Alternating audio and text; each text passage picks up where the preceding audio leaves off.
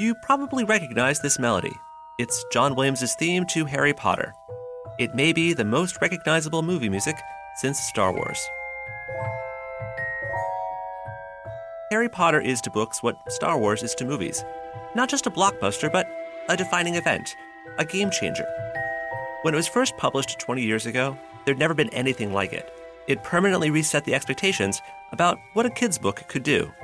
It is Pottermania. Thousands of fans are lining up as we speak, anxiously waiting to get their hands on that final Harry Potter book. The Barnes & Noble on Wolf Road turned into Hogwarts. I'm wearing the Gryffindor robe. The Potter series has sold 325 million copies in 64 languages. In this episode, we're going to talk about Harry Potter and how, for better or worse, my book will be living in its shadow. Right now, 2 weeks before it comes out, expectations for Arlo Finch are high, but are they too high? Just reading it, for me, it was like this experience of feeling like this is the American version of what Harry Potter was for Brits. Everybody wants the next Harry Potter. You don't even need to say that. So, did I write the next Harry Potter? Or did I write yet another kid's book, hoping to be the next Harry Potter? Either way, it's Harry's world. I better get used to it. Say hello to a new era of mental health care. Cerebral is here to help you achieve your mental wellness goals with professional therapy and medication management support 100% online. You'll experience the all-new Cerebral Way, an innovative approach to mental wellness designed around you. You'll get a personalized treatment plan from a therapist, prescriber, or both in a safe and judgment-free space. Your Cerebral therapist or prescriber will outline a customized plan with clear milestones along the way, so you can get to feeling your best. With Cerebral, you're not alone in your mental health journey. We're here to empower you to live a fulfilling life. So take that first step towards a brighter future and sign up today at Cerebral.com/podcast and use code WONDERY to get 15% off your first month. Offer only valid on monthly plans. Other exclusions may apply. Offer ends July 31st, 2024. See site for details. Achieving a gorgeous grin from home isn't a total mystery with Byte Clear aligners. Just don't be surprised if all of your sleuthing friends start asking, "What's your secret?" Begin by ordering your at-home impression kit today for only $14.95. Byte Clear aligners are doctor-directed and delivered to your door. Treatment costs thousands less than braces. Plus, they offer flexible financing, accept eligible insurance, and you can pay with your HSA FSA. Get 80% off your impression kit when you use code WONDERY at Byte.com. That's BYTE.com. Start your confidence journey today with Byte. From Wondery, this is Launch, a show about making new things and dealing with comparisons to a certain boy wizard. I'm John August.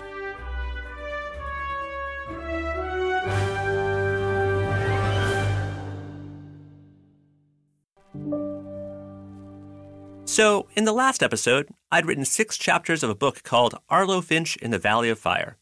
It's about a kid who joins a scouting troop in the mountains of Colorado and discovers the woods outside his town are magic. Off those chapters, I'd gotten a prestigious agent named Jody Reamer. She'd sent my chapters out to the major publishers, and we were hoping at least one of them would make an offer. Something like, "We'll pay you a certain amount of money for the right to publish your book." How much money? Well, not a lot by Hollywood standards, but if more than one publisher wants the book, Jody says they might start bidding against each other. That's the hope. But first, they have to read it. Days pass. No word. Finally, I get an email from Jody. Call her. So I do. Jody, it's John. How are you? Very, very well. Sorry about the delay. Oh, not a problem at all. This is perfect timing. We've gotten an offer from Macmillan with a catch. It's preemptive. 24 hours. Take it or leave it. They want Arlo Finch, but they don't want to get into a bidding war.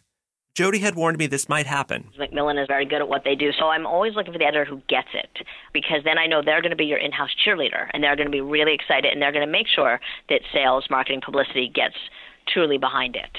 I also know Connie quite well, so I know what a fantastic editor she is.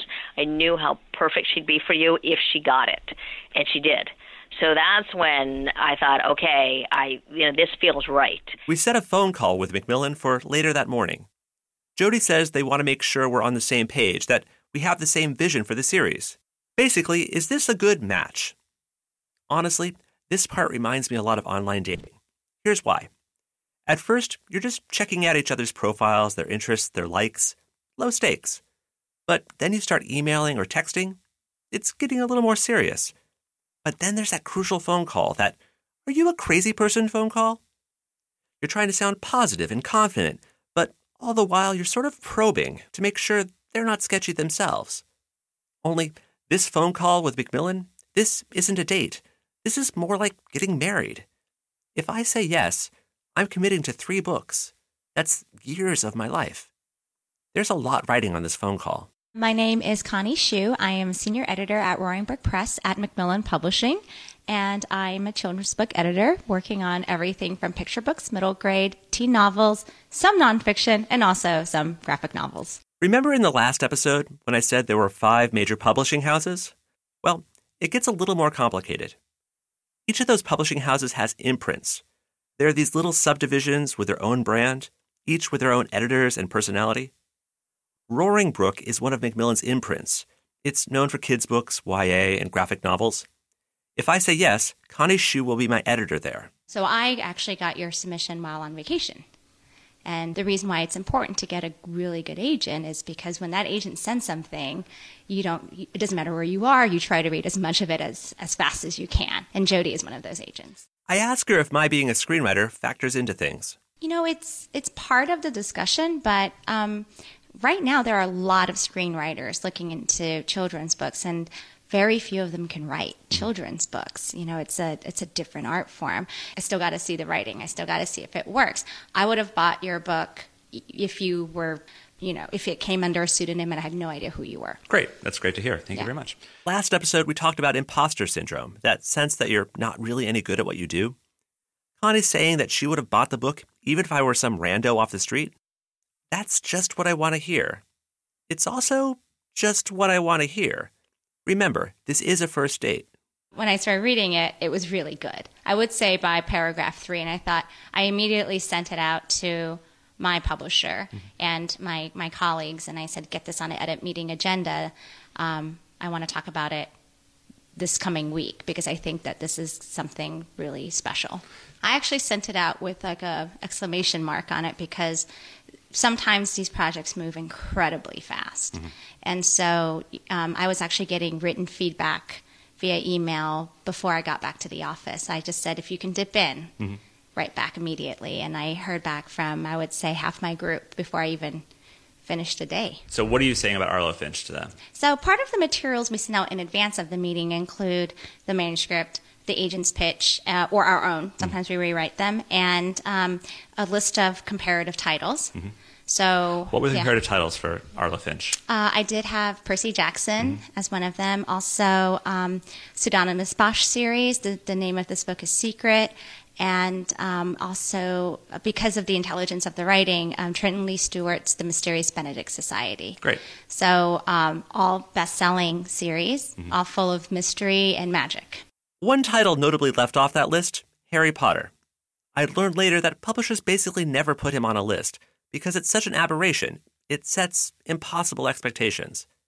Sure, they'd like the next Harry Potter, but they can't expect it. What I'm basically saying to the group is, do you think we can make this book comparable with these series? And fortunately, they agreed. And they really liked what they read. I asked Connie why they're making a preemptive offer now rather than waiting to see if any other bids come in. When you spot something you really want, sometimes you don't want it to go to auction. You don't want to risk the chance of losing it to another house. And so you hope that by bringing sheer enthusiasm and proof of a lot of marketing and publicity support, and also a very strong offer, that you can take it off the table. And so it means a lot. I talk with Connie for about 20 minutes. She asks me about what happens in the rest of the book and the series. We talk tone and characters and backstory. Afterwards, I call Jody Reamer back. I say, let's do it. Let's make a deal. An hour later, it's done. I'll be writing 3 books for Connie, each spaced a year apart. The money? Well, the money's complicated. Last episode, I talked about how authors are paid in advance. It comes in 3 installments. The first is when you sign the contract. The second is when you deliver the manuscript. The final one is when the book actually comes out. Altogether, I'll be making less than I would for a screenplay. But unlike a screenplay, this is for a book that will actually exist in the world. See, a thing you need to understand about being a screenwriter is that most of the work I do, it never gets seen, except by producers and studio executives. I'm writing plans for a movie, but most movies don't get made. I have 11 produced credits, but that's off of more than 30 scripts I've written. Scripts that are sitting on a shelf somewhere, unmade and often unmakeable. Arlo Finch will sit on a shelf too, but it'll be a bookstore shelf, or a library shelf, or some kid's bedside table. I think the thing that excites me most is, even if Arlo Finch isn't a big hit, even if it flops, it'll still be out there in the world. It's not a blueprint for making someone else's movie. It's the thing itself, and it's mine. Assuming I actually finish it. Right now, as we make the deal, it's February 2016. The first draft is due in August, which shouldn't be too hard. After all, I wrote the first 6 chapters in a month. I should be able to finish the rest of the book in maybe 3 months? I mean, I know how long it takes me to write a screenplay. Same thing, right?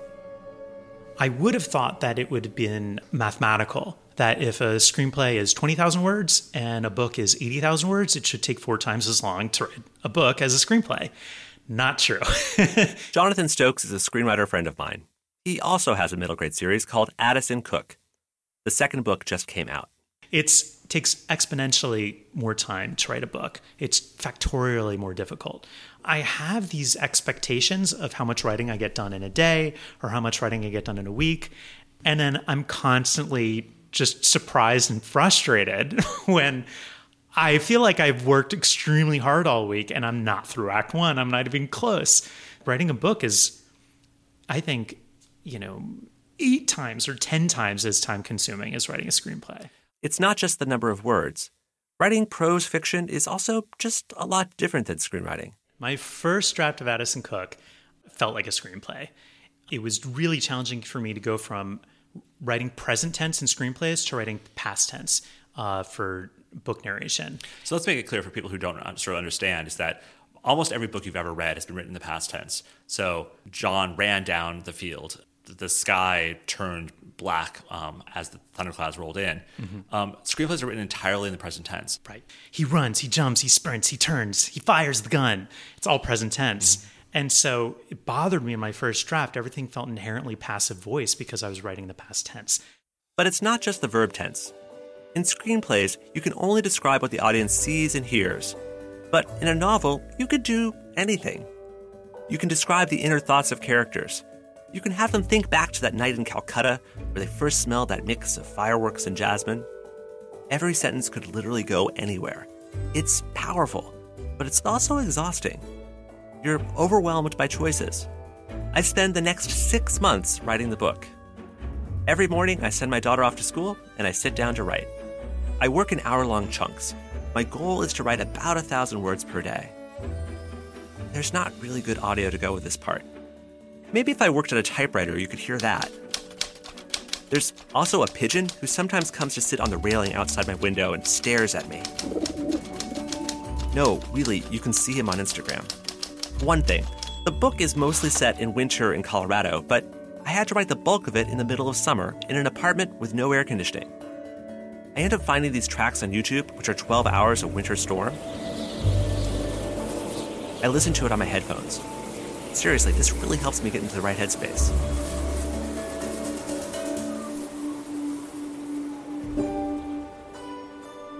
I finished the first draft at an outdoor cafe. There's a shot on Instagram of this moment too. It seems impossible, but it's finally done. It's time to print. All right, this is Monday, September 26th at 9:36 p.m. I'm about to print the first draft of Arlo Finch. So I have a PDF here. I'm going to hit Command P.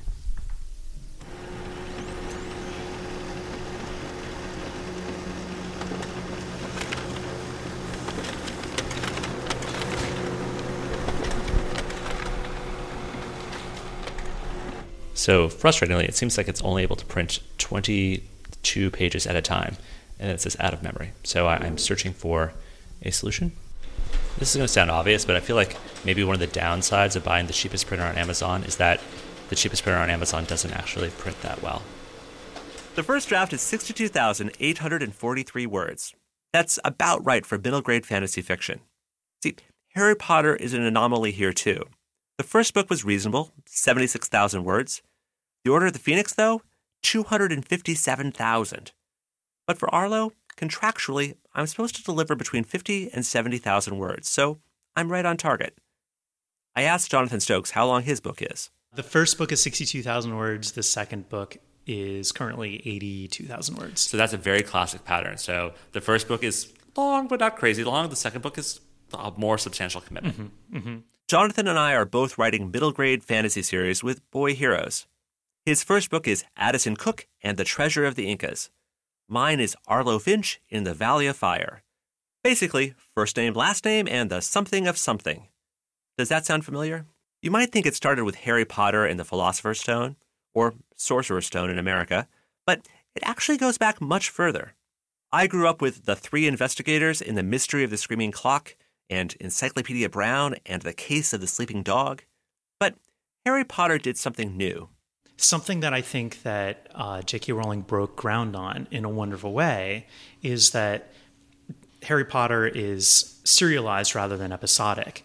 And when I was growing up, the kids' book that I were reading were episodic. You can read 50 Hardy Boy books and they never age past age 17. For me, it was The Three Investigators, and they never aged up, and it was great, but now it seems absurd that there was no serialization between them. Right. We care so much more about Don Draper after 7 seasons than we do a Law & Order character or something. Take a stroll through a bookstore, and you'll see that middle-grade adventure series have become sagas. Percy Jackson, Magnus Chase, Artemis Fowl. They are characters with unlikely names who grow up. They change. We take that for granted now, but 20 years ago, when J.K. Rowling published Harry Potter, it was almost unprecedented. For example, in the Chronicles of Narnia, yes, the kids cross back and forth into a fantasy world, and they do age up. But C.S. Lewis wasn't really planning the books as an ongoing series. Even now, fans debate which order you should read them. But J.K. Rowling had the whole series mapped out from the start. Over the course of 7 books, Harry and his friends age 7 years. They go through puberty, some graduate. Spoiler, some of them die. If middle-grade fiction is meant for 8 to 12-year-olds, who is Harry Potter for? We'll get into that next. If I asked you how many subscriptions you have, would you be able to list all of them and how much you're paying? If you would have asked me this question before I started using Rocket Money, I would have said yes, but let me tell you, I would have been so wrong. I can't believe how many I had and all the money I was wasting. Rocket Money is a personal finance app that finds and cancels your unwanted subscriptions, monitors your spending, and helps lower your bills. Rocket Money has over 5 million users and has helped save its members an average of $720 a year with over 500 million in canceled subscriptions. Stop wasting money on things you don't use. Cancel your unwanted subscriptions by going to rocketmoney.com/Wondery. That's rocketmoney.com/Wondery. rocketmoney.com/Wondery. With LinkedIn Jobs, we tap into a network of more than 1 billion professionals to help you find quality professionals quickly and easily for any role you need. Marketing wizards? Found them. Software engineers? Found. That project manager I could never seem to hire? And found. LinkedIn Jobs quickly matches your roles with candidates with the right skills and experience. In fact, 86% of small businesses get a qualified candidate within 24 hours. Post your first job for free and get started at linkedin.com/acquire. That's linkedin.com/acquire. Terms and conditions apply. Ryan Nelson, have you ever read Harry Potter? No, I haven't. And I haven't seen any of the movies either. Tess, have you ever read Harry Potter? I have never read Harry Potter, no. I don't know anything about Harry Potter. I've never read a Harry Potter book. I've never watched one of the Harry Potters on television when it's been, rerun. So not knowing anything about it, I'm curious as how much has sort of seeped into your consciousness. So what is the name of the school that Harry goes to? School for Wizarding? Something. I'm sure it's longer than that. The Magic School. I have no idea. Hogwarts? Okay, you've now about summed up what I know about Harry Potter. So who is the principal character in the Harry Potter saga? Harry Potter. who are the other main characters in Harry Potter? Okay, so there's Harry. There's the boy with the red hair, whose name I don't know off the top of my head. And then there's Hermione. There's the one that Rupert Grint plays. I can't remember his name. Mm-hmm. There's the one that Emily Watson. No, Emily, that's not Emily Watson. That would be great if it was her. Hermione. That is probably all I could tell you about the characters. I know there's like I would do it more when like, 'cause I've never seen the films, but I've obviously seen images of the films, so I know there's like Alan Rickman as a bad person, baddie, and Ralph Fiennes as another bad person. That's about it. Dumbledore.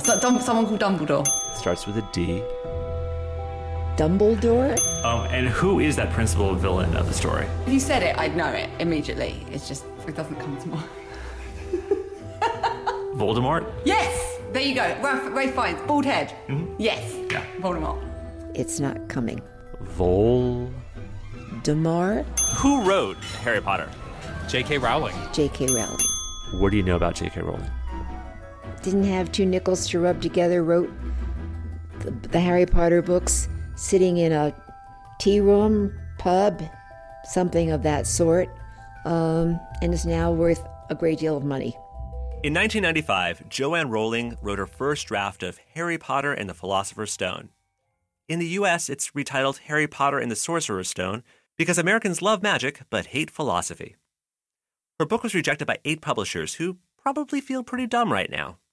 Bloomsbury bought the book, paying her an advance of £2,500.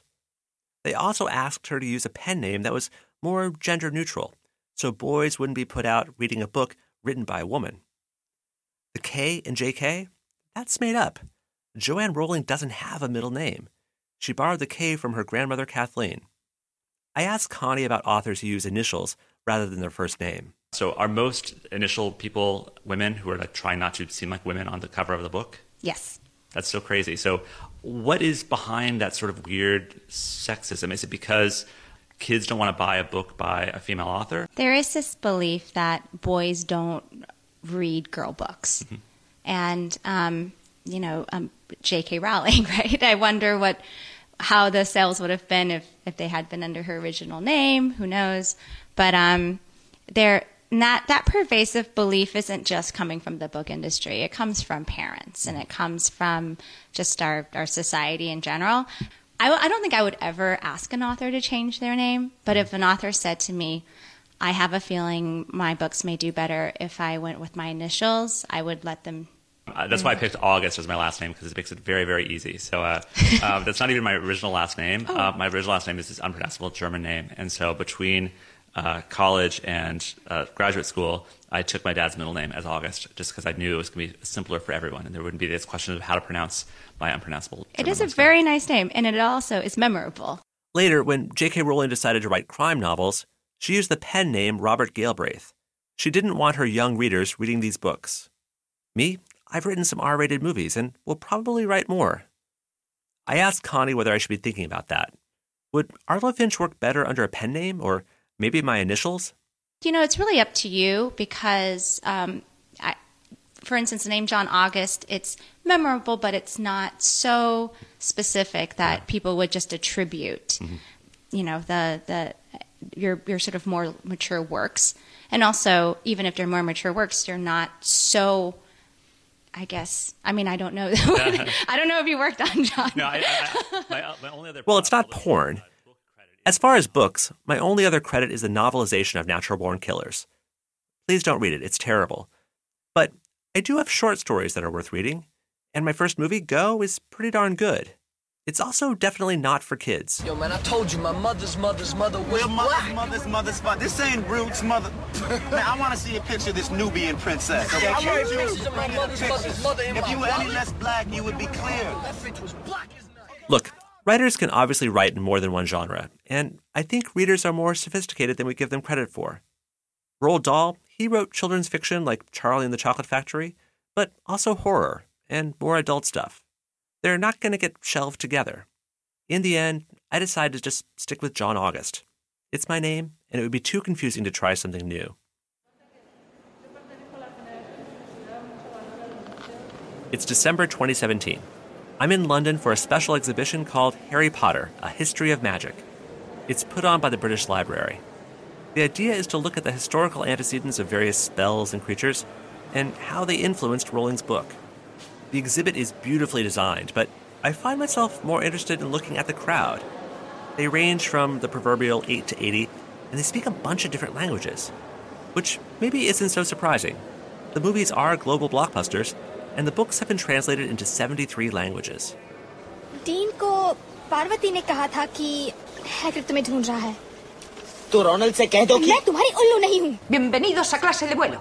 Los, mach du es doch, wenn du so super schlau bist. Na los, mach. Wingardium Leviosa. Wingardium Leviosa. Arriba. Arriba. Con fe. Arriba.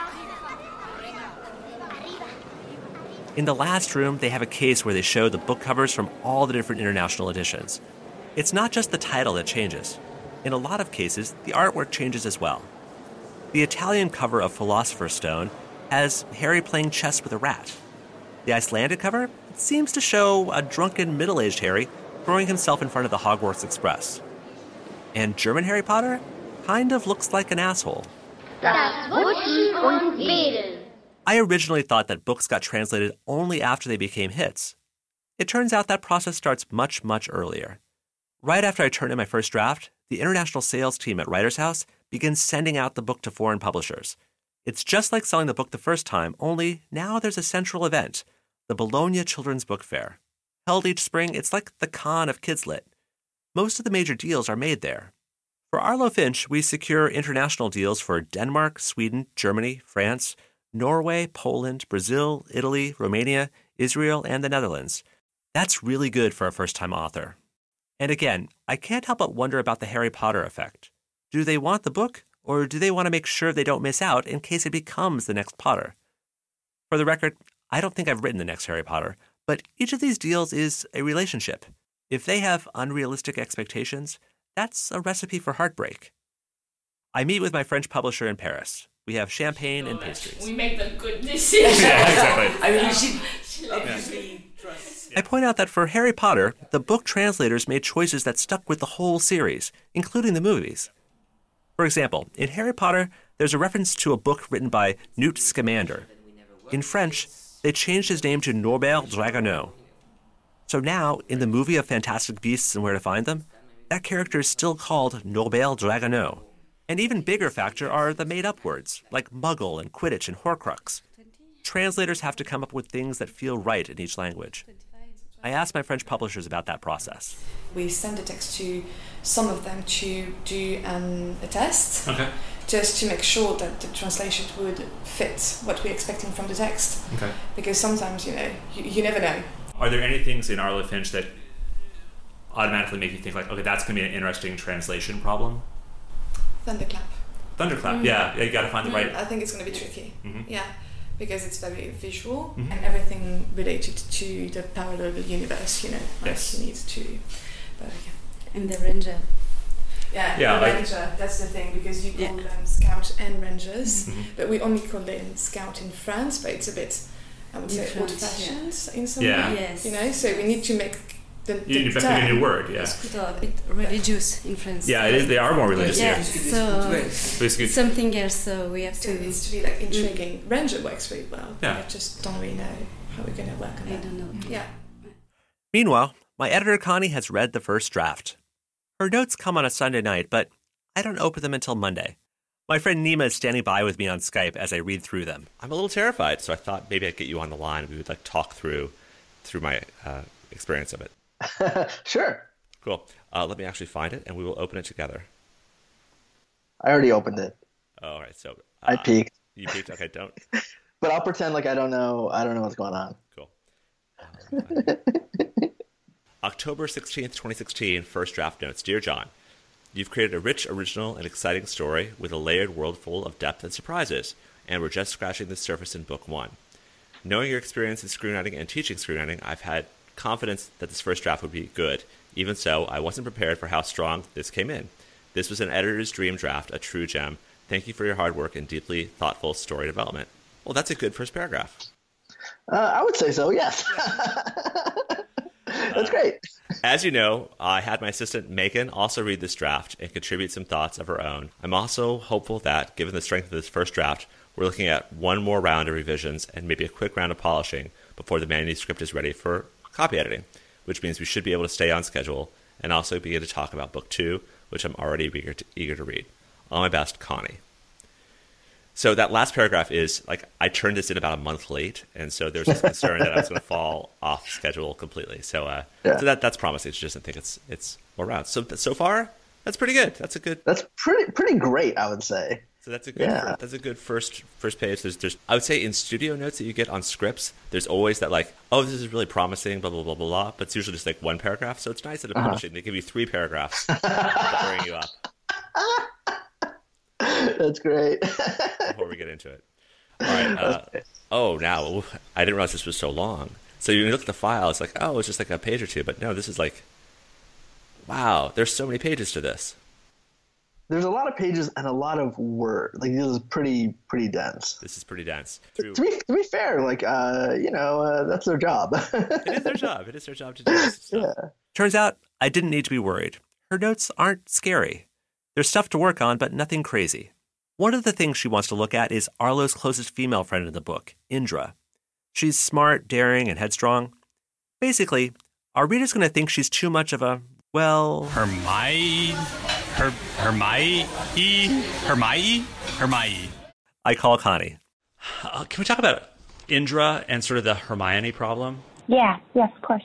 My friend Quinn put it this way. It's like, it feels like if you have a strong girl in middle grade fiction, she's going to come off like a Hermione kind of regardless. Mm-hmm. In some ways, Hermione is the girl in middle grade fiction who hangs with the boys, and there's not sort of this is sort of the nature of what you get. I hesitated on that comment to share with you because I knew that there was no connection between the two characters, but I was worried that readers would draw those connections. I think what needs to happen is it's about developing Indra a bit more in her own unique ways. Okay.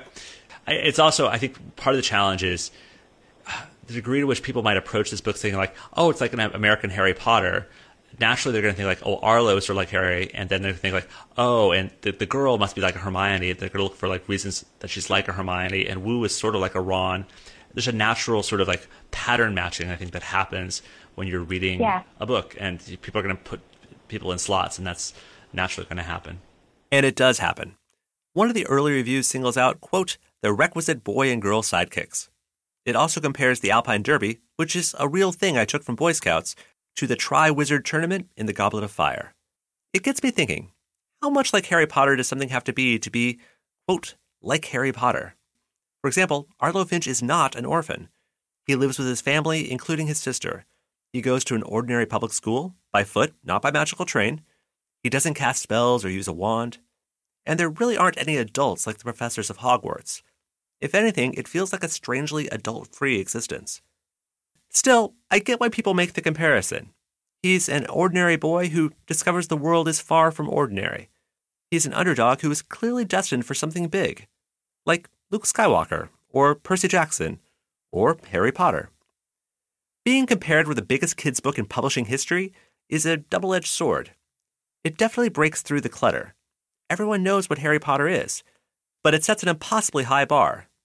Connie, for one, is just not having it. I'm not going to say this is the next Harry Potter, and that's just way overshooting it, because what happens is people don't take the book seriously. That's one, because everybody wants the next Harry Potter. You don't even need to say that. And it sort of evokes an eye roll from both sales and booksellers. And also, it's just not realistic. Those things you can't plan for. It doesn't matter what marketing, publicity, sales initiatives you put together. Some things are just pop culture zeitgeist, and you just let it happen. But there's one group who is happy to hear any comparisons to Harry Potter. For them, Arlo Finch isn't a book. It might be a franchise. What if everyone at work were an expert communicator? What if every doc, message, and email they wrote was perfectly clear and concise? Inbox numbers would drop, customer satisfaction scores would rise, and everyone would be more productive. That's what happens when you give Grammarly to your entire team. Grammarly is a secure AI writing partner that understands your business and can transform it through better communication. Companies that use Grammarly save an average of 19 days per employee per year. That's because with Grammarly's AI, what used to take a few hours only takes a few clicks, like generating an instant first draft in your company voice or tailoring a message to your specific audience and goals. And Grammarly's personalized on-brand writing help is built in everywhere your team works, across 500,000 apps and websites. Plus, it's safe, secure, and already IT approved. Join 70,000 teams who trust Grammarly with their words and their data. Learn more at Grammarly.com. Grammarly. Easier said, done. Harry Potter is one of the biggest book series in history. It's also one of the biggest movie franchises ever. Altogether, the films have made almost $8 billion at the box office worldwide. That's before home video and toys and merchandise. It's a juggernaut. While the books were successful in their own right, you really can't talk about Harry Potter without talking about Hollywood. And here's where I have a strange connection to the series. A lot of my work as a screenwriter has been adapting books into movies, books like Harry Potter. All of the Harry Potter films have been adapted by the same screenwriter, Steve Kloves. Except for one, the fifth film in the series, Harry Potter and the Order of the Phoenix. So why the change? Well, Steve Kloves is also a director, and he had decided to direct a different movie, so he stepped aside from writing Order of the Phoenix. That's when I got a call. Would I be interested in writing the script? I had just done Charlie and the Chocolate Factory for the same studio, so I was on their shortlist. Pretty quickly, the decision was between me and another screenwriter, Michael Goldenberg. I pitched my take on how to adapt this 700-page book and how to best use one of my favorite villains in the whole series, Dolores Umbridge. I met with producer David Heyman, various executives, the head of the studio. The whole process took about 3 weeks. In the end, the job went to Michael Goldenberg. It's okay, we're still friendly. But man, I would have loved to have written that movie. Not just because it's a high-profile job, but it's also a really interesting challenge. To me, Book 5 is the transition point where Harry and his friends are really on their own, with no grown-ups there to save them. In one sequence, they're impersonating adults, and you buy it because, really, they're not just kids anymore. But if they're not kids, is it still kids lit? I asked Connie what she thinks. So Harry Potter, over the course of the 7 books, would you say, is it still middle grade fiction at the end, or has it moved into YA? It's moved into YA. Okay. And it, again, it goes to content issues. Like I think the violence got a little bit more graphic, and the sort of behavior of the adults became more atrocious, and also romance. Yeah.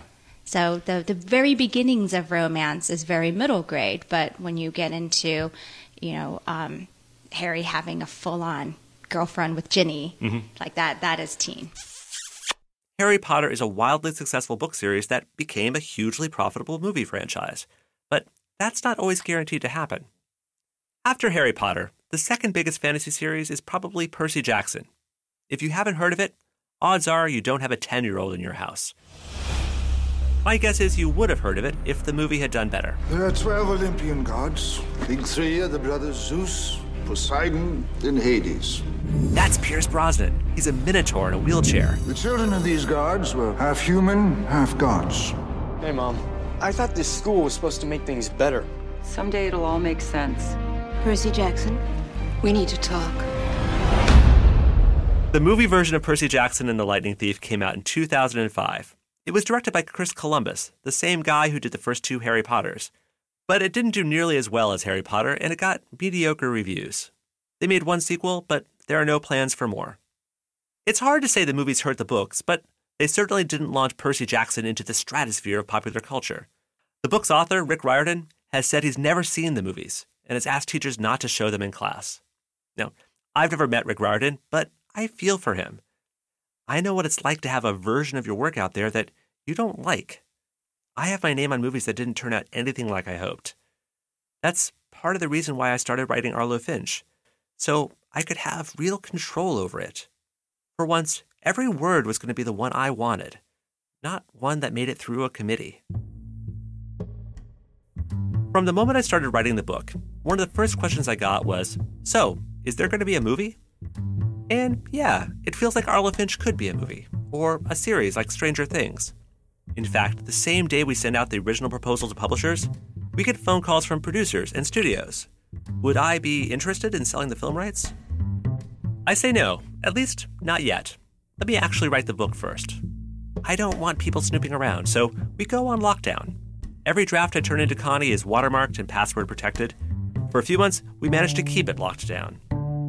But then we go out to foreign publishers. Everything is watermarked, but still, it leaks out. David Kramer, my feature agent, he starts getting phone calls. So we're in this situation where now it's started to slip out, and I'm getting a lot of calls. So here's the situation we're in, which is now people are saying, we're interested. We want to meet with John. We want to talk to John. What's he want to do? We want to option the rights to this series of books. And very often, most of the time, when Hollywood producers come calling, that's the holy grail for a writer, of books to get their book optioned by a Hollywood producer. Jody Reamer has been getting the same calls. Sometimes you want an early sale, a film sale, because you want to get buzz for the books. That can really help the promotion of books. It gives, the house something more, the publishing house, something more to promote. I don't feel that's necessary for you. This is a big series for Macmillan. They're pushing it regardless. They don't need film buzz to push it. They know also you're a screenwriter, so that's going to come down the pike at some point. As an agent, when we get calls about something that people want to buy, of course we get excited. But I also know how much you've said to me that you want to keep this process pure, that you don't want to be writing the book knowing that one day you'll be writing the screenplay for this producer or this studio.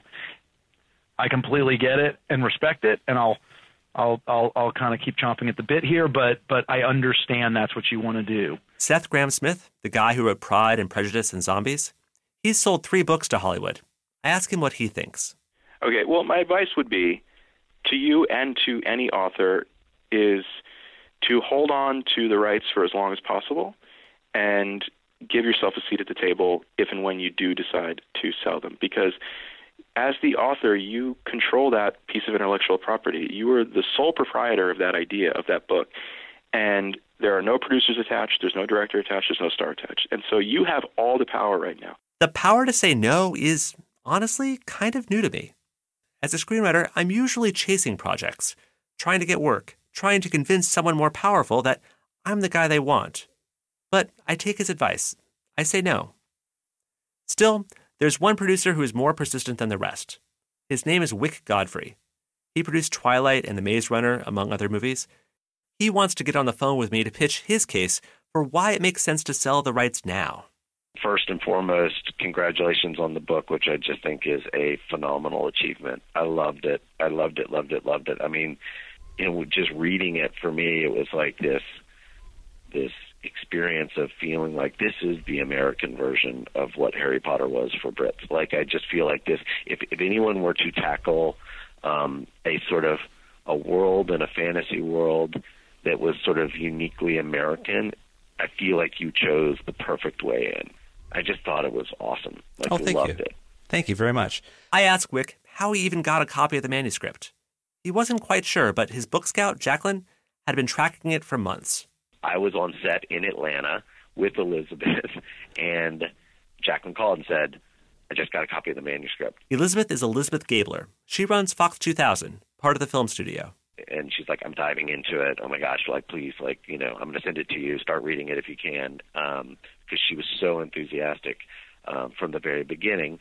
She also was talking to the book scouts at Fox 2000 who also, had a copy, and they were reading it at the same time, and we're already emailing Elizabeth telling her we got, John August's book, manuscript, and we're diving into it. I tell Wyck that I'm excited he likes the book, seriously, but I don't want to be thinking about the movies while I'm still trying to write these books. I just want to keep my head clear. That's all well and good, but I know this town, and everyone, the pressure will come from somebody. I don't want to be in the position where I sit back and accept that if somebody else is, on the other hand, making extreme overtures that then convince them. So one thing I would love to do, having been through this, is at least talk about the timeline of a successful book series as it maps up to a successful movie series, and how the sort of parallel track development can very much benefit the future sales of future books if you're already in the process of working on the movies. Wick lays out a theoretical timeline for the Arlo Finch movies. Say I start writing the script immediately. We're 2 drafts in before the first book comes out.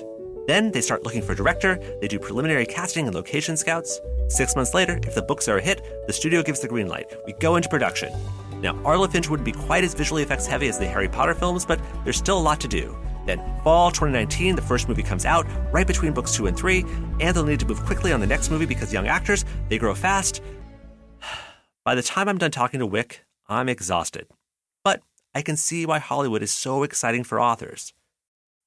Writing books is a slog. You spend your days wrestling with sentences. Movies seem like magic. They happen largely without you. But usually I'm on the other side of this divide. I'm the one getting sent these books to adapt. And I can tell you that most books never become movies. I could be writing another screenplay that sits on a shelf. That's the last thing I want to do. Jody Reamer agrees. The books, for me, are the priority. You want the books to do well. You know, you don't want to have the books suffer because you get sidetracked by the film world. Jonathan Stokes thinks of it just like Harry Potter. Do I think the Harry Potter movies are as good as the books? No, I don't think anyone would suggest that, but I think Warner Brothers bent over backwards to include J.K. Rowling and to be faithful to those books. So yeah, I think you'll be in such a better position of power creatively if your books are successful and then you auction off the rights. And that's my plan. For now, Arlo Finch is just a book. It might be smart to get out ahead of it, to sell the rights, to be on track to time the movies with the books like Wick says. But I could just as likely be spinning my wheels, writing a movie that will never get made. Most of all, I don't want to be writing the books, worrying about how I'm going to adapt them. This whole thing started on a phone call with Kenneth Opel, when I was talking to him about adapting his book into a movie. It feels like a good time to call him back. One of the things I'm still trying to figure out is, what is success? Because you look at, there's the freak unicorn exceptions of like a Harry Potter or a Percy Jackson, but most titles are not that. And so for you, and I mean, for me down the road, what might be some metrics for what is success? Like how do you consider something successful? Is The Nest successful? Like how do you figure that out? Oh my God, success is so personally defined by everyone. I mean, for some people it's sales and money. To me, okay, here's the definition for success: is for me to be able to write the book I want, and do that exclusively. Know that it will have a home, and know that I will be remunerated in such a way that I can, maintain my lifestyle and keep writing the books I want to write. I figure like if I can do that, like I'm kind of like the luckiest guy in the world because I've always wanted to be a writer. I'm never going to be like, Hunger Games famous or Twilight famous or Harry Potter famous. But, I have a following and, a critical regard, and I can do exactly what I want to do. That to me is the success.